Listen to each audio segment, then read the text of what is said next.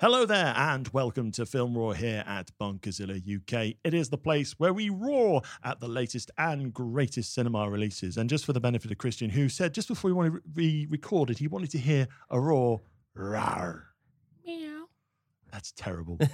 That is absolutely terrible. I am Ian Bolton, one of your hosts for this episode, and I am joined by a returning Christian R. Allen. Hello, Christian. How are you doing? I'm very good. I saw that the ratings had collapsed, so I thought I'll do the selfless thing and return in my glorious way. Well, I had a look at the numbers, and our Godzilla vs. Kong review has been doing quite well, but I think that was because Shenny looked far too much into the science. Bless him. I thought people were tuning in just to express the anger of my absence.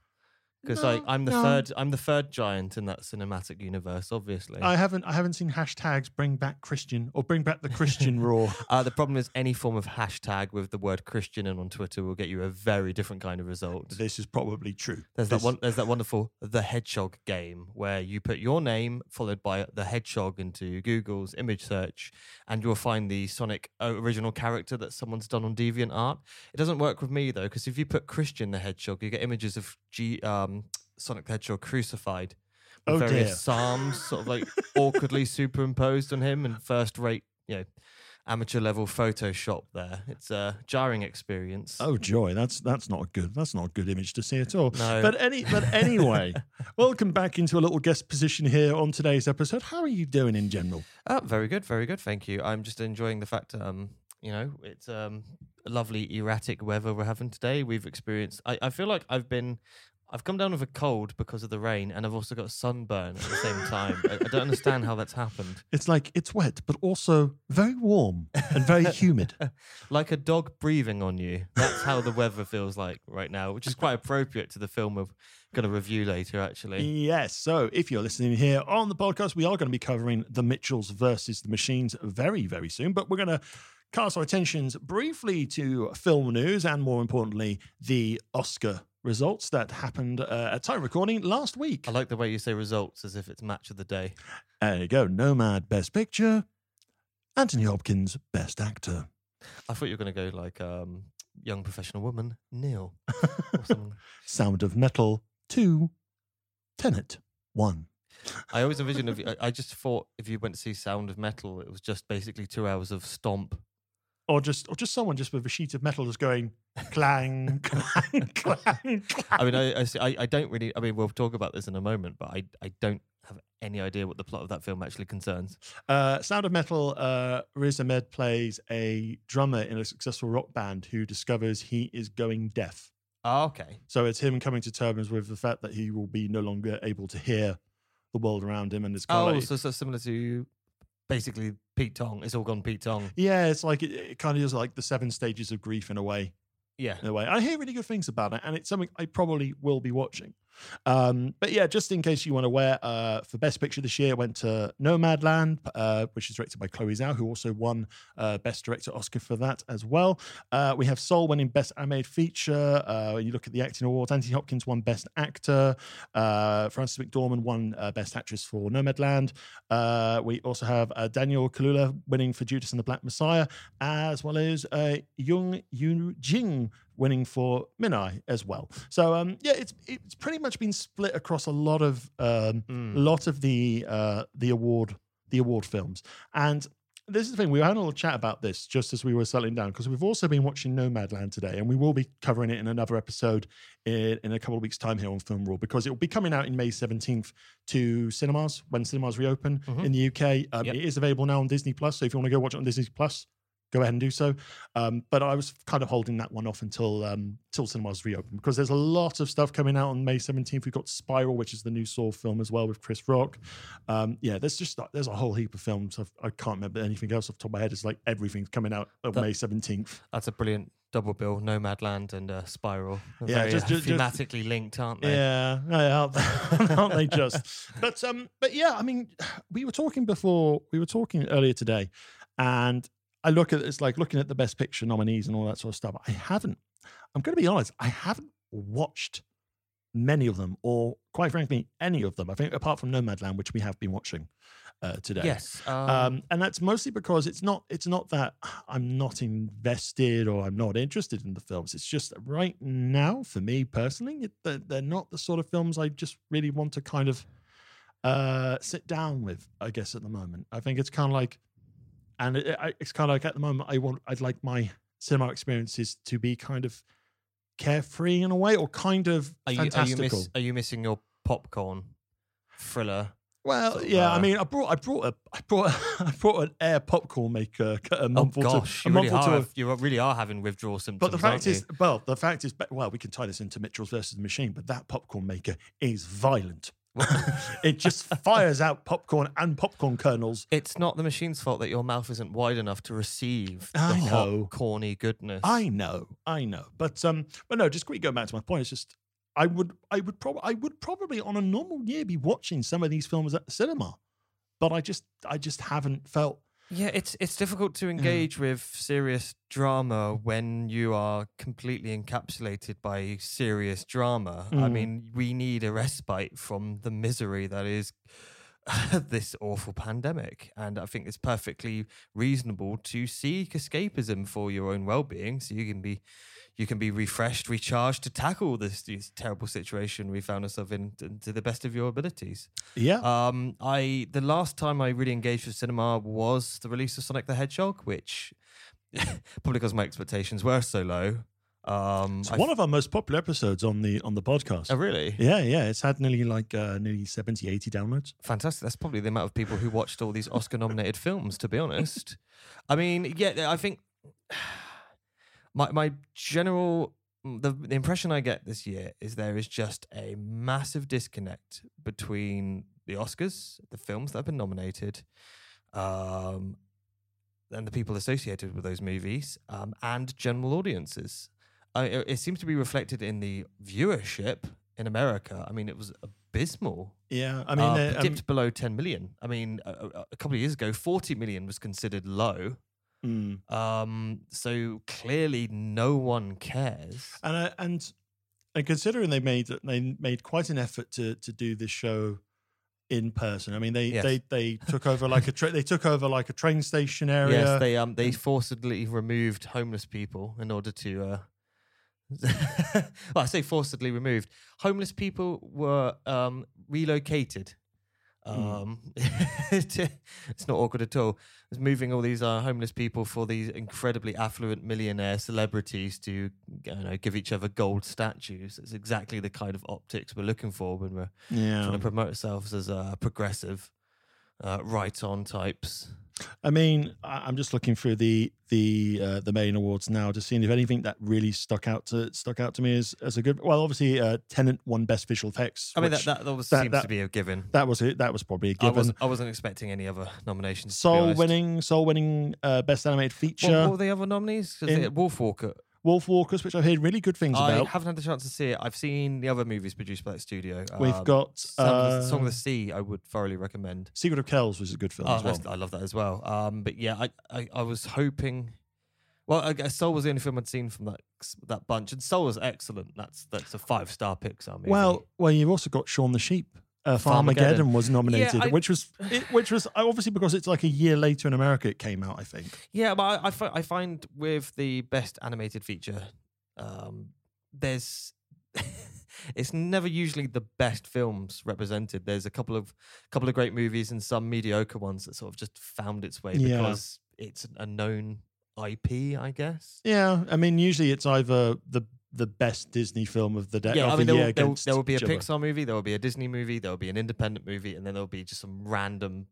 Yeah, and kind of 9 times out of 10, it will always be the Disney or Pixar film. Yeah, except when it's like a Spider-Verse, and it absolutely deserves it. Yeah, but you have to be really, really excel in that field. I mean, we'll talk about it in a moment later, but I'm hoping the Mitchells versus Machines doesn't sort of like fall under the radar. Because obviously it's only just been released. I'm hoping it. I feel like already it deserves the Best Animated Feature Oscar next year. We've still got a few things coming up from Disney. We've got Luca, which is the next Pixar coming out, which looks fun, looks good. But no, I think early spoiler alert. we both very much like the Mitchells versus the Machines. So we'll talk about that a bit more. But I think generally overall looking at the Oscars, I think it's just been I mean, films that are there you kind of expect to be there. I mean, Trial of Chicago 7 we were quite positive on. We gave it 4 stars. I feel it was all right. I didn't feel I assumed it would have the odd nod. I didn't expect it to win anything. Did it even win? I don't think it won. Did it win anything for the script? I'm just scrolling through because it's like I'm certain Sorkin would have taken something, wouldn't he? Well, the original script he went didn't. for No, Promising he didn't. Young Woman. Yeah, he didn't. Yeah, Sorkin didn't win. No. No, I can understand that. In fact, Promising Young Women is the only film I'd see that a major release I'd seen. Which we can talk about if you'd like. Well, we've got the guest recommend. Okay, we got the guest film recommendation coming up after the main review, so Cool, we can talk we'll- about Promising Young Woman then. Yeah, not a problem. But I enjoyed it. Spoiler alert. And I was expecting some kind of nod, and it seemed to be the right one. In terms of everything else, yeah, just my biggest problem this year was just apathy. It's Really just disinterested. I found it difficult to even when I saw the nominations. I was generally like, "What are these films?" And I engage in cinema. You know, it's. I think the only nomination that I was thrilled about was Husavik getting song nomination in the Oscars from Eurovision. Yeah. It's like I didn't care if it won, I didn't care if it lost. I wanted to see one of those Eurovision songs in that category. Yes. And Husavik again is a really, really great song. The whole soundtrack to Eurovision is great. Yeah. I've been listening. I still listen to things like Line for Love, Double Trouble. Even the Volcano Man is the one. Volcano's really good. Oh yeah, but it's like it's worrying when I start singing along with Double Trouble in the car. I mean, it's frustrating, that film. It's one that I think we talked about it previously, but the soundtrack is so much better than the movie itself. Like, yeah, but yeah, it's just I didn't like the representation. I found it very odd that they chose the Best Actor prize as the Go Home award. Especially with the so anticlimactic, obviously, of Anthony Hopkins. Now, there's been a bit of controversy over this. The fact that it felt like the Academy were convinced that Chadwick Boseman, God rest his soul, was a shoo-in for the prize. And it kind of feels like the awards were designed for him to win. Yeah. And that's why they left it to last. And of course, that wasn't the outcome at all. And unfortunately, I haven't seen these films, so I can't give an honest opinion. But from what I gather from people whose opinions I respect, Anthony Hopkins was out quite clearly the best actor in that field by a nautical mile. And it's a shame that apparently his camp his people were begging to allow him to call in via Zoom from his home, and the Academy, for whatever reason, point blank refused, insisting that he had to travel to London for one of their official hubs. Yeah, I mean, in Sydney, for example, Sacha Baron Cohen and Issa Fisher, they went to like a screening. They went to like a screening environment in Sydney, but neither of them won anything. So, well, going back to Hopkins, it was unfortunate because when we got to see his belated speech the next day, the very first thing he did was pay tribute to Boseman's legacy, and that would have been lovely to see. Yeah, it's just very strange that the Academy Awards ended on a "here's the winner" by read out loud by a very awkward, uncomfortable Joaquin Phoenix. Yeah, it's like the winner is Anthony Hopkins. He's not here. Bye. I'll take his award. and I mean, I would give that award back because you don't want to mess with Hannibal Lecter. No, you don't want to. But the thing is, as well, it's kind of like you always end like a movie awards thing with best picture. Why would you change that unless, I'm fairly convinced, and which seems to be the idea going around the Twitter sphere, is that it was just because they assumed Boseman was going to win the best actor. I mean, you'd think if they were the Academy, they could have just opened the envelope. Yeah, and just kind of gone. Someone has to have known the results. No, they always have at least two people there who know the results categorically. So why didn't they say anything? It was just, I mean, ignoring that, it was just a flat. I mean, it may have just been a consequence of COVID. It didn't seem. It just, to me, I wasn't that overtly.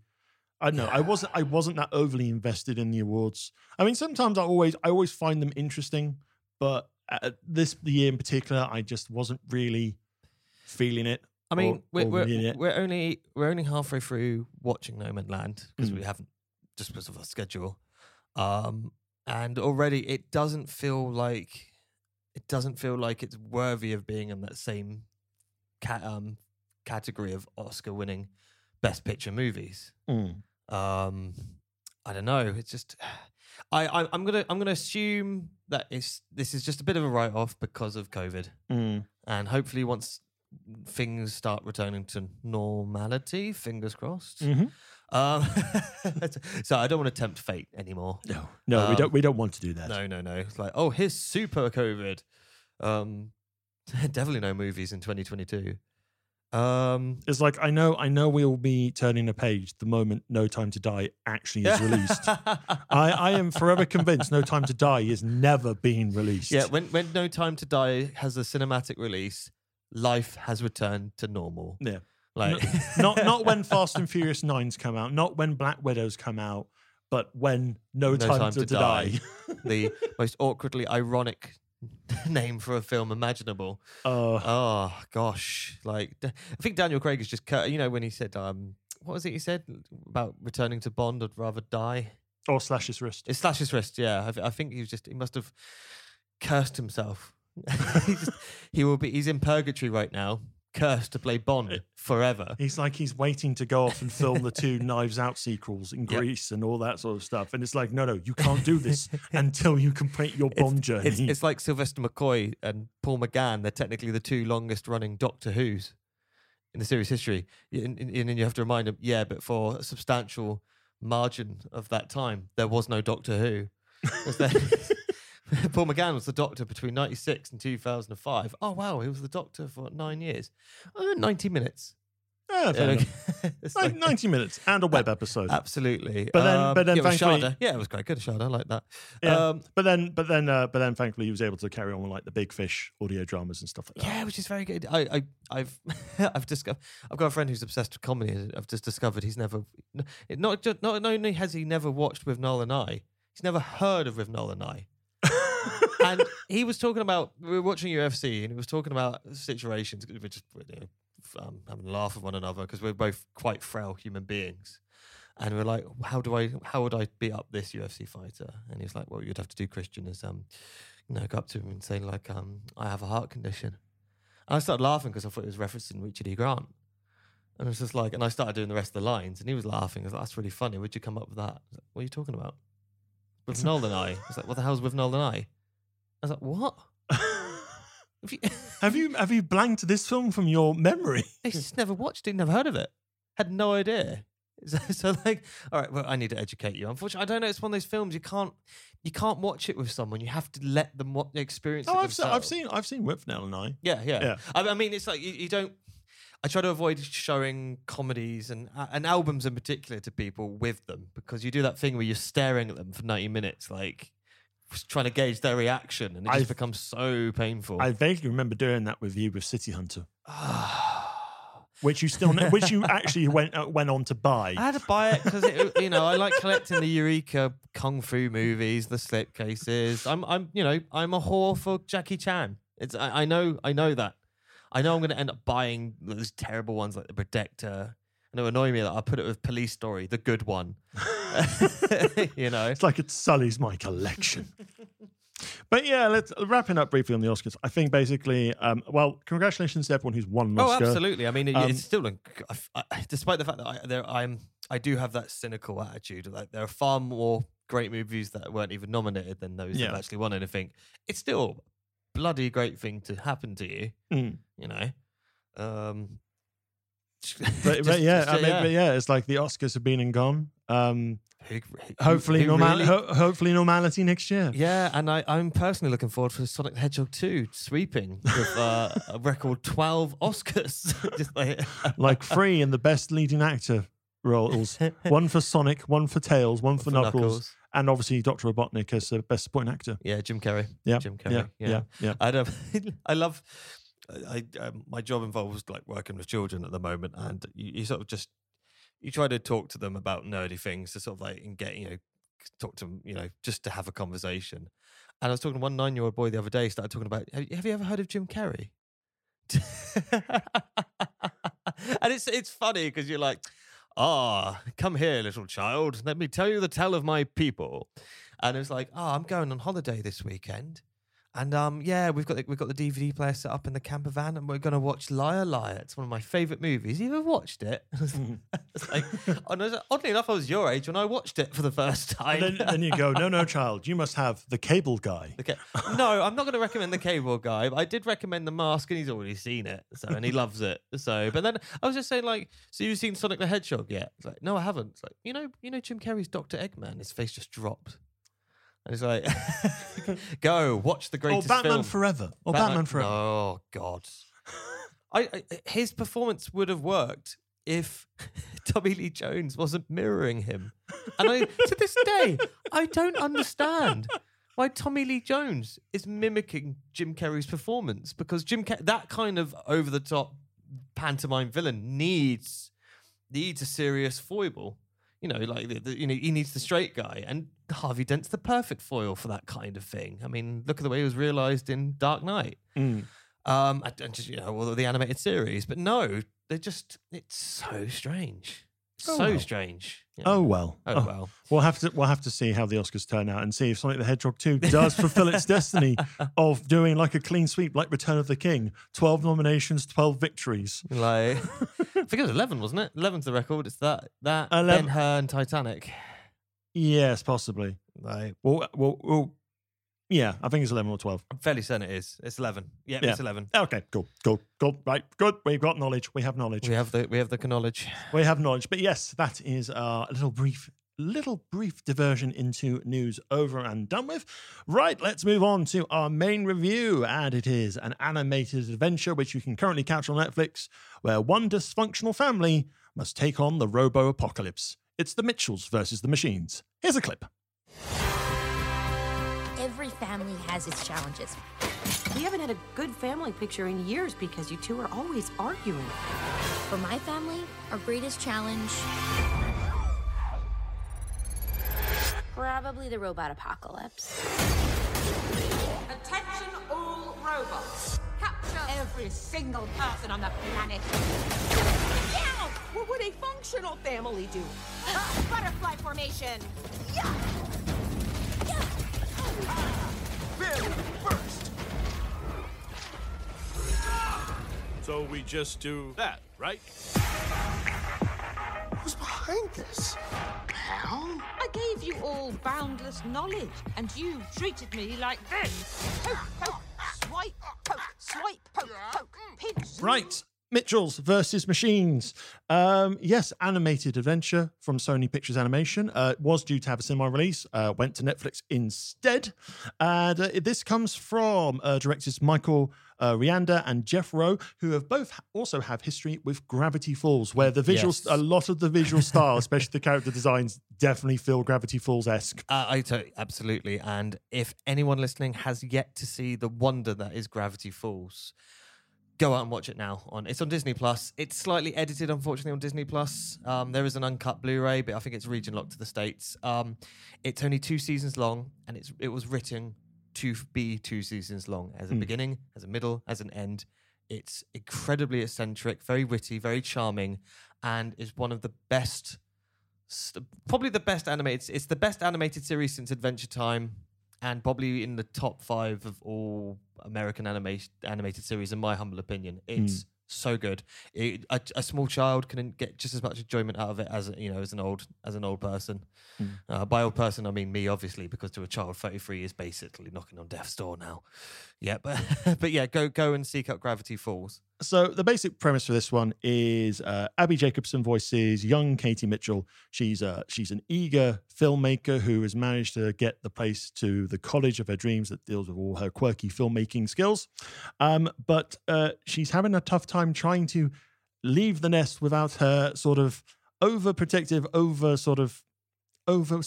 overzealous father, played by Danny McBride. I'm not sure if overzealous is the right word, but I mean... uninterested. Yeah, different. Yeah. Because for the start of the film, he's very uninterested in what Katie does. He doesn't understand Katie. Yeah, it's a clash of personalities. Yeah, a clash absolutely. of cultures is the best way to. There's Generation gap. Generation gap. Yes, absolutely. It's a generation gap. There you go. So after another sort of tiff in their sort of father-daughter relationship, Rick comes up with the grand idea of driving him, her, and the entire family across the country to the college so they can have one final family road trip together and sort of re-spark that father-daughter relationship. But at the same time, like an almost Steve Jobs-esque kind of character played by Eric Andre. It's basically Steve Jobs / Mark Zuckerberg. Yeah. So played by Eric Andre. Yeah, who has created the PAL, which is basically like a phone AI interface. Yeah, phone assistant, all that sort of stuff, and and voiced by Olivia Colman, who we'll get onto in a few moments. And basically, he's decided to cast out PAL because it's now no longer obsolete, and has built the PAL robot. And the AI does not particularly like that, and thus decide the world would be better off without humans. Yes, and then you have the family caught in this robo apocalypse, trying to survive and trying to kind of repair their family bonds at the same time. That's the basic gist of the story. This is also produced by Lord and Miller, who have been involved in Spider-Verse, and Lego films as well, and. They just keep knocking it on the park. They really do, because The Mitchells versus the Machines is probably one of the best animated films I've enjoyed since Spider-Verse. I was going to say exactly the same. I mean, it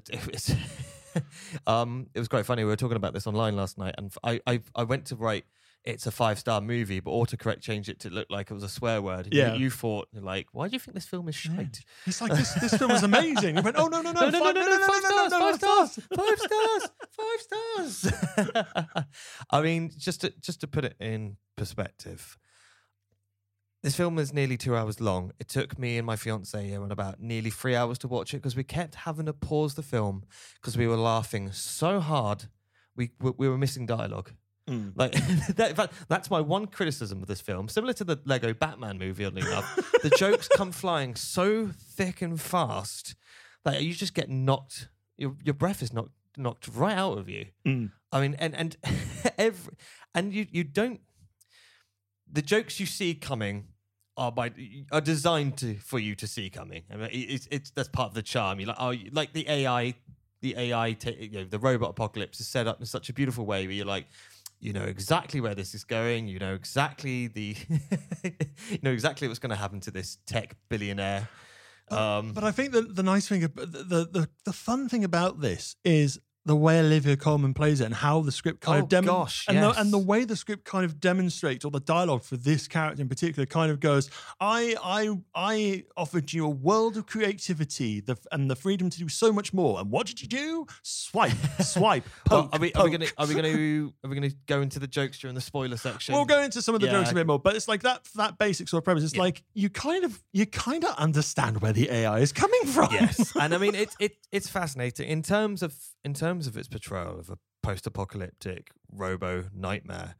I used to think that the original Terminator duology was probably the benchmark for those kind of things, not just in terms of their importance to cinema, but also the fact that they were kind of disturbingly feasible, especially coming out of that Cold War era. They felt at that time oddly authentic for a futuristic hellscape. This film has superseded those in terms of how the robot apocalypse will actually happen, just by the fact that it's so positive. The idea of a happy interface designed to put you at ease, and the memification of this movie really makes this robotic uprising just feel disturbingly authentic. Like obviously the film is incredibly over the top and played for laughs, but there was not a moment where I didn't think to myself, yep, can see that happening. I can totally see that happening. Oh, it's like, I think nothing summed up better. This is not really spoiling much of the film, but it's just one of the threats one of the things that happens when the robot uprising begins is, watch what happens when I turn off the Wi-Fi. Just watching civilization collapse in seconds. I mean that ties into the conflict between the father and daughter. Is the fact the father is old school. He's a Luddite, and he prefers the outdoor. outdoors, he prefers nature, the wild. He doesn't have a phone. That becomes part of the strength of the character in a sense, because obviously the world is so ubiquitously dependent on technology.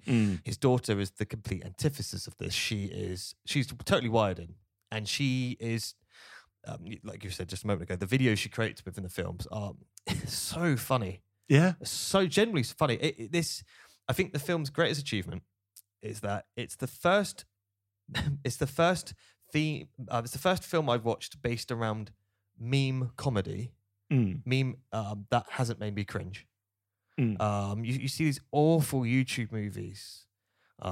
I won't name names, but you know exactly the kind of films I know one about. film you were mentioning before we recorded. I will say its name once, and we will never talk of it again. Fred the movie. Yeah, and there are other examples like that. And even the movies that YouTubers make, they tend to be of a pretty poor quality. This film gets it, and the memes come flying. It's just, I need to stop using that. But they phrase. literally are rapid fire. Yes, rapid fire. It's just like bang, bang, bang, bang, bang, joke, joke, joke, joke, joke, and it's so funny, and it doesn't do what like mediocre movies do, like the Emoji Movie. It doesn't regurgitate meme humor or parodies a lot of things. It actually creates its own memes. It creates its own internet lore based on real life internet lore, expands upon it, which it makes something funnier. Yeah. And I was really outstanded by that, because this film, in lesser hands, this movie could have been exhausting, really cringy and really banal. But no, just the humor is so good. Like I said, I just had to keep pausing it because I was laughing so loud. And before we move more into like some spoiler territory things, we have got time codes in the description. So if you want to avoid the spoiler part of this review when it comes, you'll be able to know when to do that. But before we really dive into that, I think one thing that is an absolute champion of this film as well is the animation style. It is absolutely gorgeous. Yeah, I mean, it's a wonderful blend of kind of rotoscope-esque. It looks CGI. It kind of looked like this. Like they drew characters over people in a way. So it's very similar to Spider-Verse, but Spider-Verse had that sort of, you had that textured look of like it was a comic book. Yes. Well, this has gone more for kind of an old school sort of Tex Avery kind of style. Yeah. But with modern 3D sensibilities. That combined with the Gravity Falls-esque animation for like the meme sequences. Yeah. The balance really worked. I thought the art direction was absolutely gorgeous. Everything about it. Just the film looks great. The last Netflix animation we watched together was The Willoughbys. And although the style was interesting, I found it very bland and quite repetitive. It was just, okay, another red scene. Yeah. And oh, look, it's a quirky sort of Dutch angle red scene. It's like some of the character designs or artistic presentations of some of the characters, especially like the not the standard Power Robots, but the next level up. Oh, they look so good. The ones played by Conan O'Brien. Yeah, the ones that just kind of just sort of the death robots. They just morph into like different things. It's like the animation for that is just it's outstanding. It's outstanding. It's also it's Samurai Jack level animation. That's high praise for me. But yeah, everything in this film was clearly well thought. It is and deserves to be in this movie. Whether that's the background dressing, the various characters, their designs, the costumes, everything about this film just looks great, distinctive, beautiful. I cannot praise the look of this film more. Very good voice cast as well. We've already talked about Olivia Colman. It's great that she's playing a comedy role again. Yeah, people, Americans know her from The Favourite, obviously, and The Father. And The Father. We know her as Sophie from Peep Show. one of the greatest female characters in the history of British comedy. I love Sophie. Just watching her slowly break down over these 9 series, it's brilliantly tragic. But even the main voice cast in The Family are they're just so, it's a very likable voice cast as well. I mean, Abby Jacobson does really good stuff as Katie. Danny McBride really good as Rick. Maya Rudolph as the mother, Yeah, Linda. she's very good, especially, we won't talk about it just yet, but her final scene in particular. Yeah. And even one of the directors themselves, Michael Rianda, plays Aaron. He plays the boy. He plays young young very boy. funny. And I love the fact that they cast Doug the Pug of internet fame as Mochi. Basically himself. Yeah, it's wonderful. Just on that point, just before I forget, I really love the fact that this family, in a way, it reminds me of Golden Age Simpsons. Mm. The dynamic between them, it's flawed. They're not perfect. They love each other. Mm.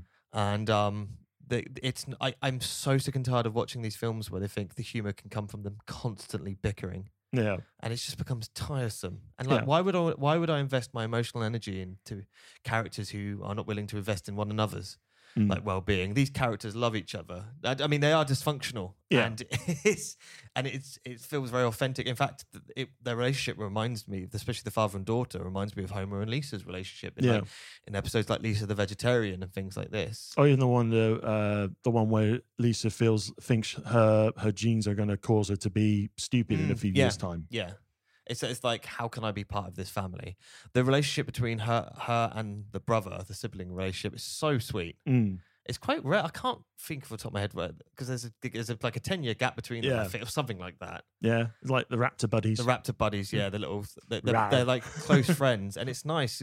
You normally get the the younger brother walking into the bedroom and like, get out, slams the door, that kind of horrible teenage shtick. Yeah. But no, this felt very kind, very generous, but authentically so. And it's never schmaltzy. I love the introduction to the character of Aaron because he's got a telephone book and he's going through everyone in the area and says, hello there, would you like to talk about dinosaurs? Okay, no, all right, thank you. Hello there, would you like to talk about dinosaurs with me? And it's brilliant. It's a brilliant joke. And it tells you who that character is. Mm. It's you get him straight away. You get all these characters straight away. Yeah, yeah. And there's no real exposition really. It's just nothing's wasted. Yeah, really, the humor is very economic. So speaking of humor, let's move into spoiler territory. Yeah. So if you want to avoid us talking some of the best jokes, which you really do need to experience going cold, I feel bad for what we've said already because I went into the film virtually blind. I just knew it was the Gravity Falls team. Yeah, so do check out the timings to avoid it and move on to our final thoughts on the film. But yeah, let's talk about the comedy, some of the comedy elements now. One word. Furbies. Oh my God. Now is the twilight of humanity. It's like I knew it was happening in the trailer. I had no idea. I saw the trailer. I knew it was happening, but it does not prepare you for how perfect it is. So it sets up, obviously there's a scene, the scene in the mall with the electronic appliances is genius. Delicates, whites, total carnage. I mean, like the machines throughout the whole film are hilarious. I mean, it's the best machine humor since Red Dwarf and Douglas Adams, like easily. But it just seeing all the electrical appliances, like the toaster popping out with toast with the word "your toast" burnt onto it. That's funny. That's funny. And then they find themselves in this toy shop, and my first thought was, oh, what toy have they got? What real world toy have they got to totally twist and turn into something? Of course, it's Furbies. Oh my God, with it's power Furbies. chips. Oh, it's so scary. All those. It was like I think the daughter says it's like Dawn of the Dead. Doesn't the dad quip like, yeah, and you know how that film ended. But man, that giant Furby was so genuinely quite upsetting. Let the dark harvest begin. That needs to be a shirt. I want that T-shirt. It's so good.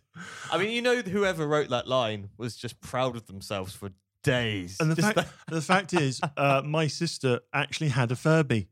So I know how creepy they got. That was one of the scenes. It was it was the giant Furby was one of the scenes I had to pause just to compose myself. And the portable vacuum cleaners they fall down the escalator. Oh no! Oh no! Oh no! Oh no! Completely forgot that. The joke that one of the jokes that really floored me is the in-flight tutorial movie when basically in the film they've captured humans. They're putting them in little pods. The plan is they're going to jettison humans into space to get rid of them once and for all. And basically, It's fine. They've got free Wi-Fi. Yeah, they've got free Wi-Fi. But they have this wonderful homage to classic airplane sort of welcome videos. It's the Ryanair shtick, Yeah, isn't it's it? like, Yeah. welcome to your flight to the dark reaches of space. The best thing about that is when the robot screams, it is the sound quality drops. It is that. Like, And even have the Spanish subtitles as well. Again, like I was saying earlier, I love that level of detail, that insane amount of detail that most people are not even going to pick up, but it's just so good. What was it? My favourite line was like, and the exits are Nowhere.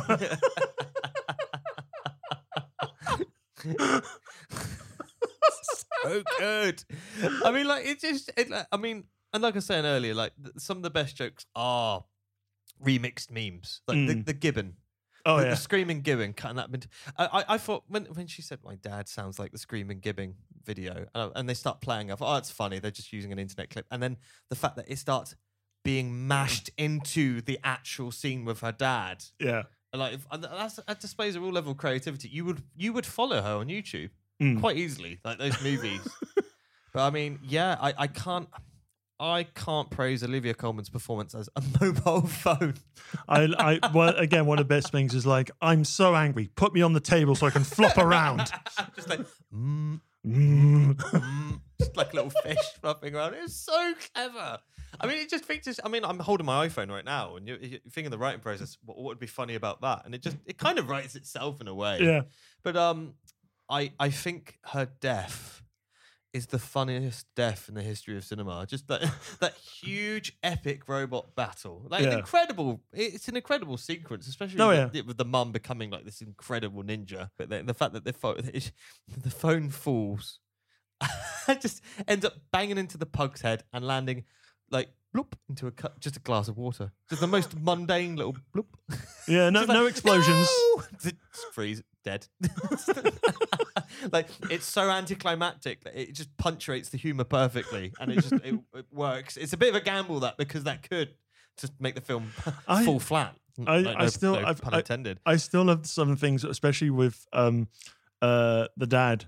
Rick sort of starting to get into the hang of like technology, and I love some things that's like, I sent you a friend invite. Why haven't you liked me on YouTube? It's like, oh, you posted a friend invite. Well, it's literally written be my friend on the internet in like mad ink. Like, oh, thank you. I thought, was that a psychopath sent me this? It's like, I am proud of you, Father, for being able to use the internet to subscribe to my channel. And you cut to the mum and dad having a literal meltdown. It's framed like a horror movie, the whole sequence. Oh my gosh, the donkeys. when they go, the donkey, it is lost to the river. Like, it's nature's way.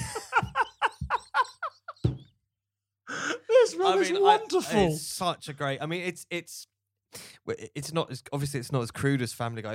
It's those cutaway jokes are like Family Guy when Family Guy works. Yeah, I mean, every cutaway. They're not that often, actually, to be fair, because it can be quite tiresome, like an episode of Family Guy, and repetitive. But there's something with the cutaways that just seems to work very nicely with this film. They help the beats of the movie quite well, and they're just because they're such sideways curves.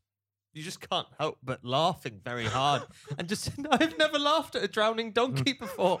But it happened. And I have only the filmmakers to blame for that. I'll go to hell, then fine. I guess, cheers, Lord and Miller and co. Oh man.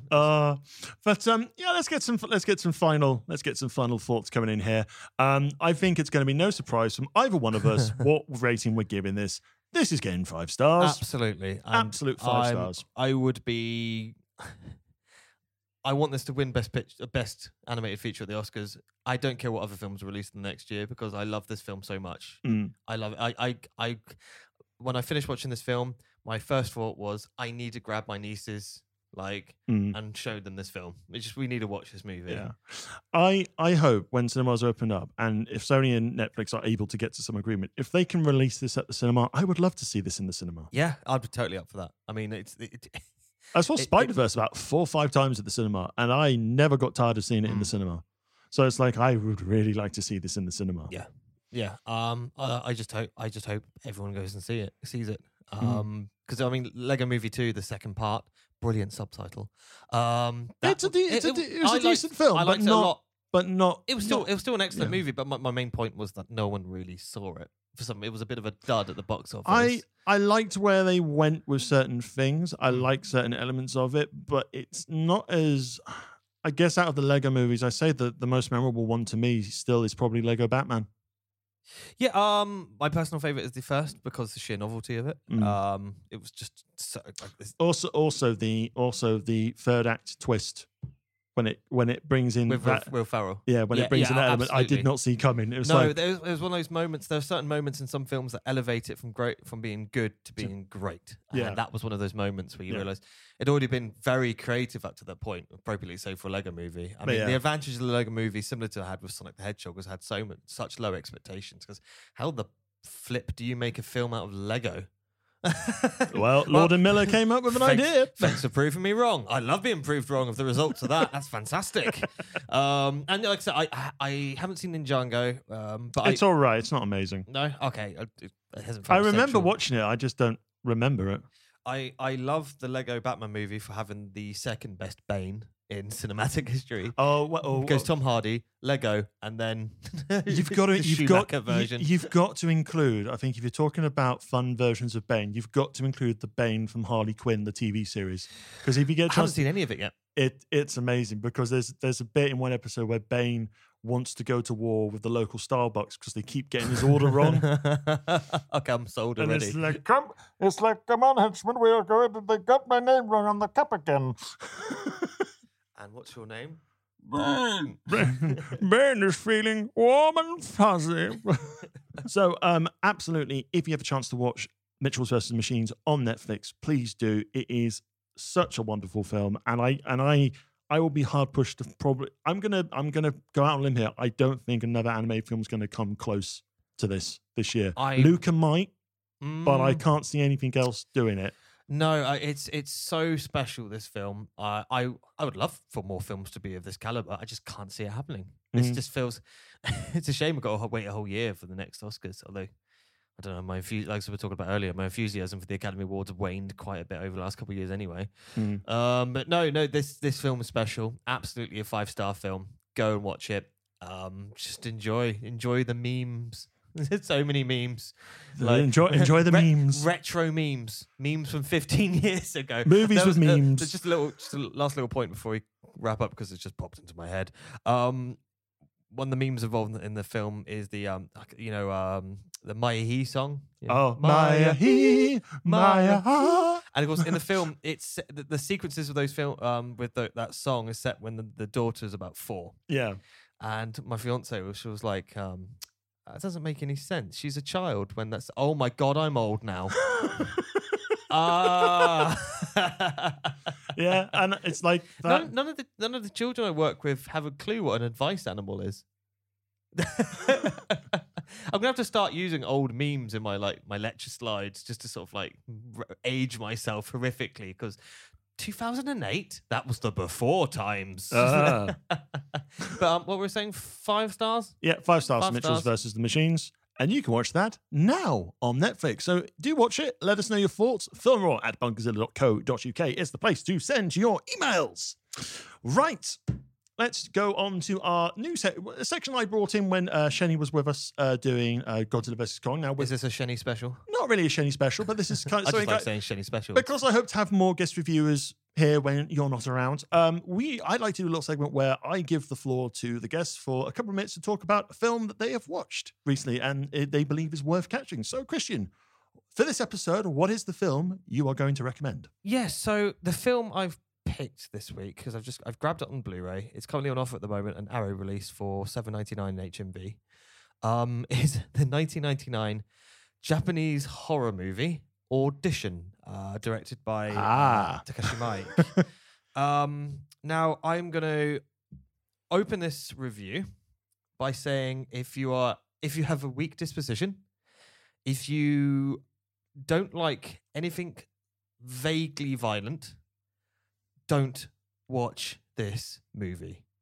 It is genuinely quite disturbing. It's I've got the synopsis here. So the synopsis going to IMDb is: a widower takes an offer to screen girls at a special audition arranged for him by a friend to find him a new wife. Yes. However, the one he fancies the most is not who she appears to be at all. Yes. And the character's name is Sammy. And this is Takeshi Miike as well. So I am familiar with his films. So he's probably most, I was about to say famous, the correct word would probably be notorious for Ichi the Killer. Yep. Recently he's had success with 13 Assassins. Yep, 13 Assassins is great. I've yet to see. I did grab a copy of it. I've been told I saw it at the cinema. It's really good. Really good. Oh, fantastic. I've been told it was slightly discombobulating because the samurai sequences are quote unquote authentic. I'm going to interrupt you just now, right now. Okay. He is, according to IMDb, I'm double checking this. Mm-hmm. He was the director of where is it? It was on my list. It's just vanished off my thing. He's done a couple of live action anime films. Yes, he's quite prolific. Ace Attorney popped up on my list. Also Terraformers, which is humans versus giant muscular cockroaches. And also JoJo's Bizarre Adventure, Dante's Unbreakable Chapter 1. Yeah, he's quite... I did check through his resume earlier today.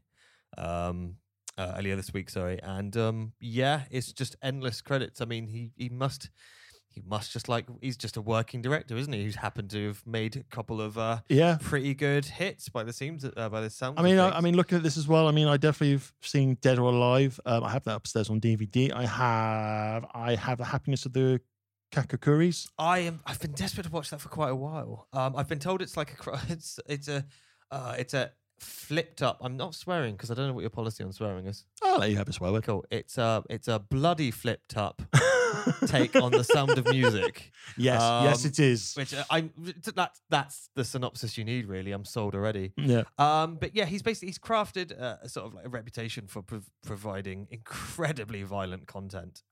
Audition is fascinating in the fact that it is more than happy to take its time.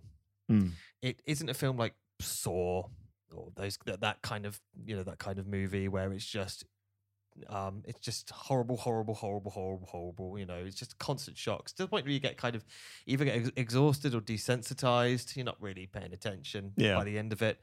This film, it's about 90. The first 2 acts are just a slow creep, and it gets increasingly unnerving throughout, especially the interactions with the Asami character, the femme fatale.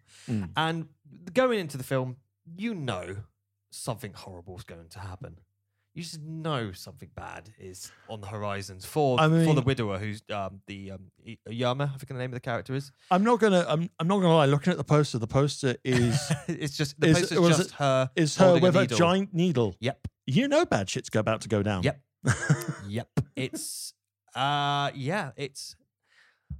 So I like my violent sports. I like UFC. I love like ECW. I love Attitude Era WWF. I looked away for a lot of the climactic sequences. I was almost sick. My fiance, she loved the film, but she had to tell me when it's over. Tell me when it's over. I mean, it's like in contrast, I do like things like the Saw films, but there are times when some of the traps come on Saw, and it's like I can't watch. The worst one I remember from Saw 2 is someone being thrown into a pit of used needles, and it's like, because I'm not the biggest fan of needles, I'm already kind of clutching my arms and just going, oh, that does not feel right. It's like nope. Well, nope. If it's if you don't like needles, then all I'm going to say is don't watch Audition. I will say Audition it makes Saw look like a walk in the park. Well, it's Takeshi Miike. I'm not surprised. I mean, even trying to. I mean, I don't want to talk about too much of it because A, I don't want to disturb our listeners, and B, I don't want to spoil it because, like I say, going into this movie, so it's building up to horrific crescendo. That's all I'm going to say. It's actually, I hadn't realized until I saw the credits that the film is an adaptation of a Ryo Murakami novel. I've read some of the works before. I think it was called In the Miso Soup, which it's become kind of a cult hit. You'll probably recognize it if you saw it in Waterstones. It's the one with the bowl of noodles and the upside down anime character as the cover. Oh, okay. So I've saw it all over the place. That's also a very disturbing read. I haven't read Audition, but having read that book screamed cinematic adaptation. It just when you read a book and you're like, this needs to be a film. Yeah. Clearly, I'd imagine Audition the novel was similar because it just feels like this movie was made from a book waiting to be made into a film. And it's like I say, I appreciate the fact that it takes its time. It doesn't. It slowly drip feeds you the more disturbing elements of the story, and the final 20 minutes are just excruciatingly violent. Like they're it's incredible. Trying to watch it without dispassionately, I'm like, how did they do that? Those special effects are incredible. But man, it's I feel weird recommending such a horrible movie, but it's brilliant. It's a fantastic movie, not an easy one at all. And I'd imagine many people listening probably won't go out of the way to see it. But if you think you could stomach it, and you're a fan of like the more extreme South Korean movies, or just a fan of Japanese cinema in general, I do recommend it. I can't. Yeah, it's currently, so if you're curious about Audition and you would like to experience the horror yourself, it is currently at time of recording available as part of the Arrow Video channel on Amazon Prime Video. Oh, fantastic. So sign up to the Arrow Video channel and you can watch Audition and a lot more of their stuff. Yeah, that's great to know. I would probably give it 4 stars. There you go. 4 stars for Audition, yeah. Would you watch it? I could get the answer. I mean, I am aware of the film. I know of the film. It probably is not going to be a film for me. And that's not me saying I'm. No. I don't like the idea. Perfectly reasonable, friend. It's just. I think there are certain types of like horror, and especially torture, pornesque horror, that I'm comfortable with. But I always get the feeling with Audition, it's going to be on a level that I might be too uncomfortable with. Beyond, yeah. It's not.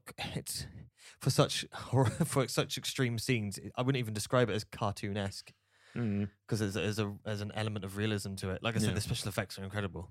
Yeah. But my God. And like I said, the build-up is incredible. It is the payoff is fantastic, just brutal.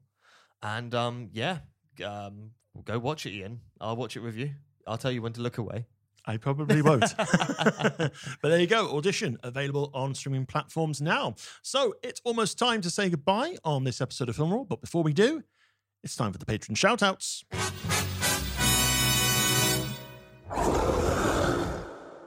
And as part of Patreon, if you sign up to a Golden Monster tier on Patreon, we will always do shout-outs for people on all our streams and podcasts. So we give a big thank you on the Golden Monster tier to Loco is Great and Harriet, aka Manga Girl. Thank you so much for your ongoing support. And if you would like to support Bunkerzilla on Patreon, go to patreon.com/Bunkerzilla UK and you can support us for about £3 a month at its lowest tier. We have the Big Monster tier at £6 and we have Golden Monster at £10. You get some great little perks like early access to podcasts like Film Raw, so you can listen to Film Raw 24 hours ahead of general release. So you get to be in the know about what we think about films. It's going to be amazing. Does that mean if I sign up, I'll get to listen to myself before I say anything? Yes. Excellent. Excellent stuff. You will get early access. You get to engage with us a little bit more. So suggest topics for our Geek Talk show, The Big Stomp on Twitch, as well as other little benefits. And hopefully in the near future, exclusive content as well. Patreon.com/Bunkerzilla UK is the place to go. And as always, If you want to send us your thoughts on films in general, email us over at filmraw@bunkerzilla.co.uk. And of course, you can follow us on Facebook, Twitter, and Twitch with that magic word, Bunkerzilla UK. So until next time, Christian's going to be joining us a little bit later on in a future episode. We will be talking about Nomadland. And hopefully coming up next episode is going to be Mortal Kombat with Shenny. Oh, Shenny would be perfect for that review. I can't. I asked him about it and he says, well, I have opinions. So I know Shenny and I know he has opinions. So I haven't seen Mortal Kombat yet. I'm going to watch it when it hits premium video on demand next week. Can I just ask, why are you reviewing a 25-year-old movie? Not that one. The new one. The one that... The one from 1998? No. Stop it. You know which version I'm watching. I'm watching the cartoon series with Luke Perry as Sub-Zero. So until next time, thank you very much for listening. Hope you enjoyed the podcast. Enjoy your movies. Stay safe. I've been Ian Bolton, joined by Christian R. Allen. Namaste. And until next time, keep it cinematic. Adios.